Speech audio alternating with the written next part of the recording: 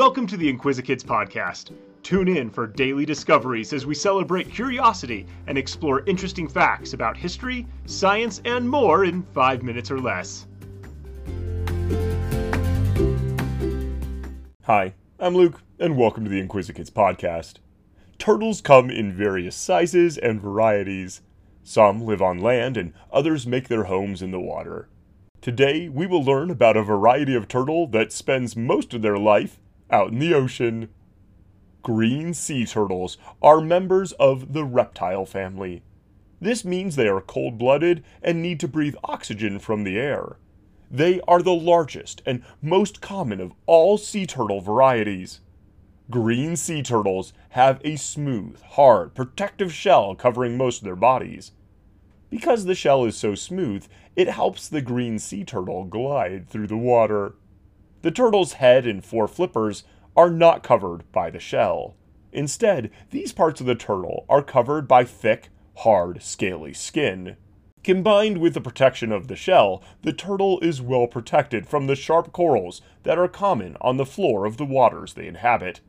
The strong front flippers help the turtle pull itself through the water, and the small back flippers help it steer. Green sea turtles can swim at speeds up to 18 miles per hour. A full-grown sea turtle can be almost 5 feet long and weigh over 440 pounds. The green sea turtle has a strong mouth shaped like a beak. This is excellent for biting and chewing all the algae and seagrass that the turtle eats. As juveniles, green sea turtles are carnivores eating small sea creatures, including jellyfish, crabs, shrimp, and worms. The turtle's eyes are adapted to see very well while underwater, but not so well when the turtle is on land. A special gland located behind the eyes helps eliminate salt from the turtle's body.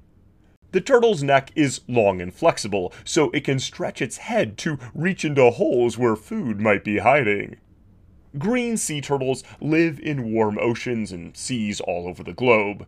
They are more common in bodies of water that have seagrass or coral reefs, as this provides a good food source for both adults and juveniles. They can travel thousands of miles over their lifetime. Still, interestingly, the female will return to the same beach where she hatched to lay her eggs. Green sea turtles start their lives in the sand. It may take several weeks after the baby turtle starts to hatch for it to make its way out of the sand where its mother buried her eggs. Once it has freed itself from the egg and sandy cover, the turtle will make its way to the ocean, where it will drift along looking for food. The young turtle will stay out at sea for approximately 5 years. The juvenile will grow to about 12 inches long during this time.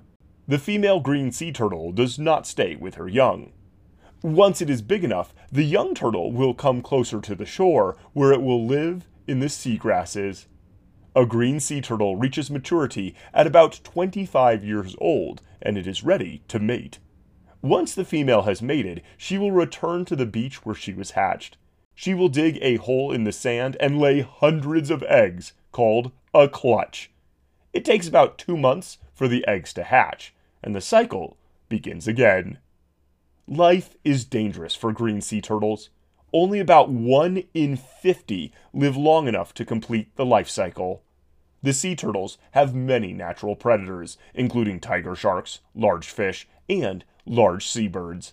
On land, the young sea turtle is prey for birds, crabs, foxes, and lizards.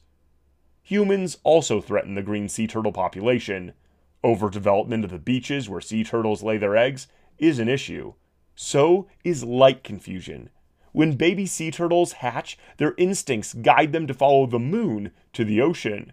When people who live on the beach leave bright lights on at night, the turtles get turned around and head away from the ocean. Pollution in the waters that the green sea turtles call home is also an issue. Plastic trash that is thrown in the water can harm the turtles.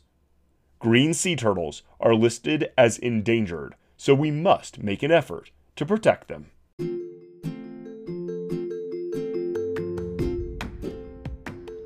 Thanks for tuning in to the Inquisikids podcast. If you want to see the sources we used for this episode or send us some listener mail, you can find links in the episode description.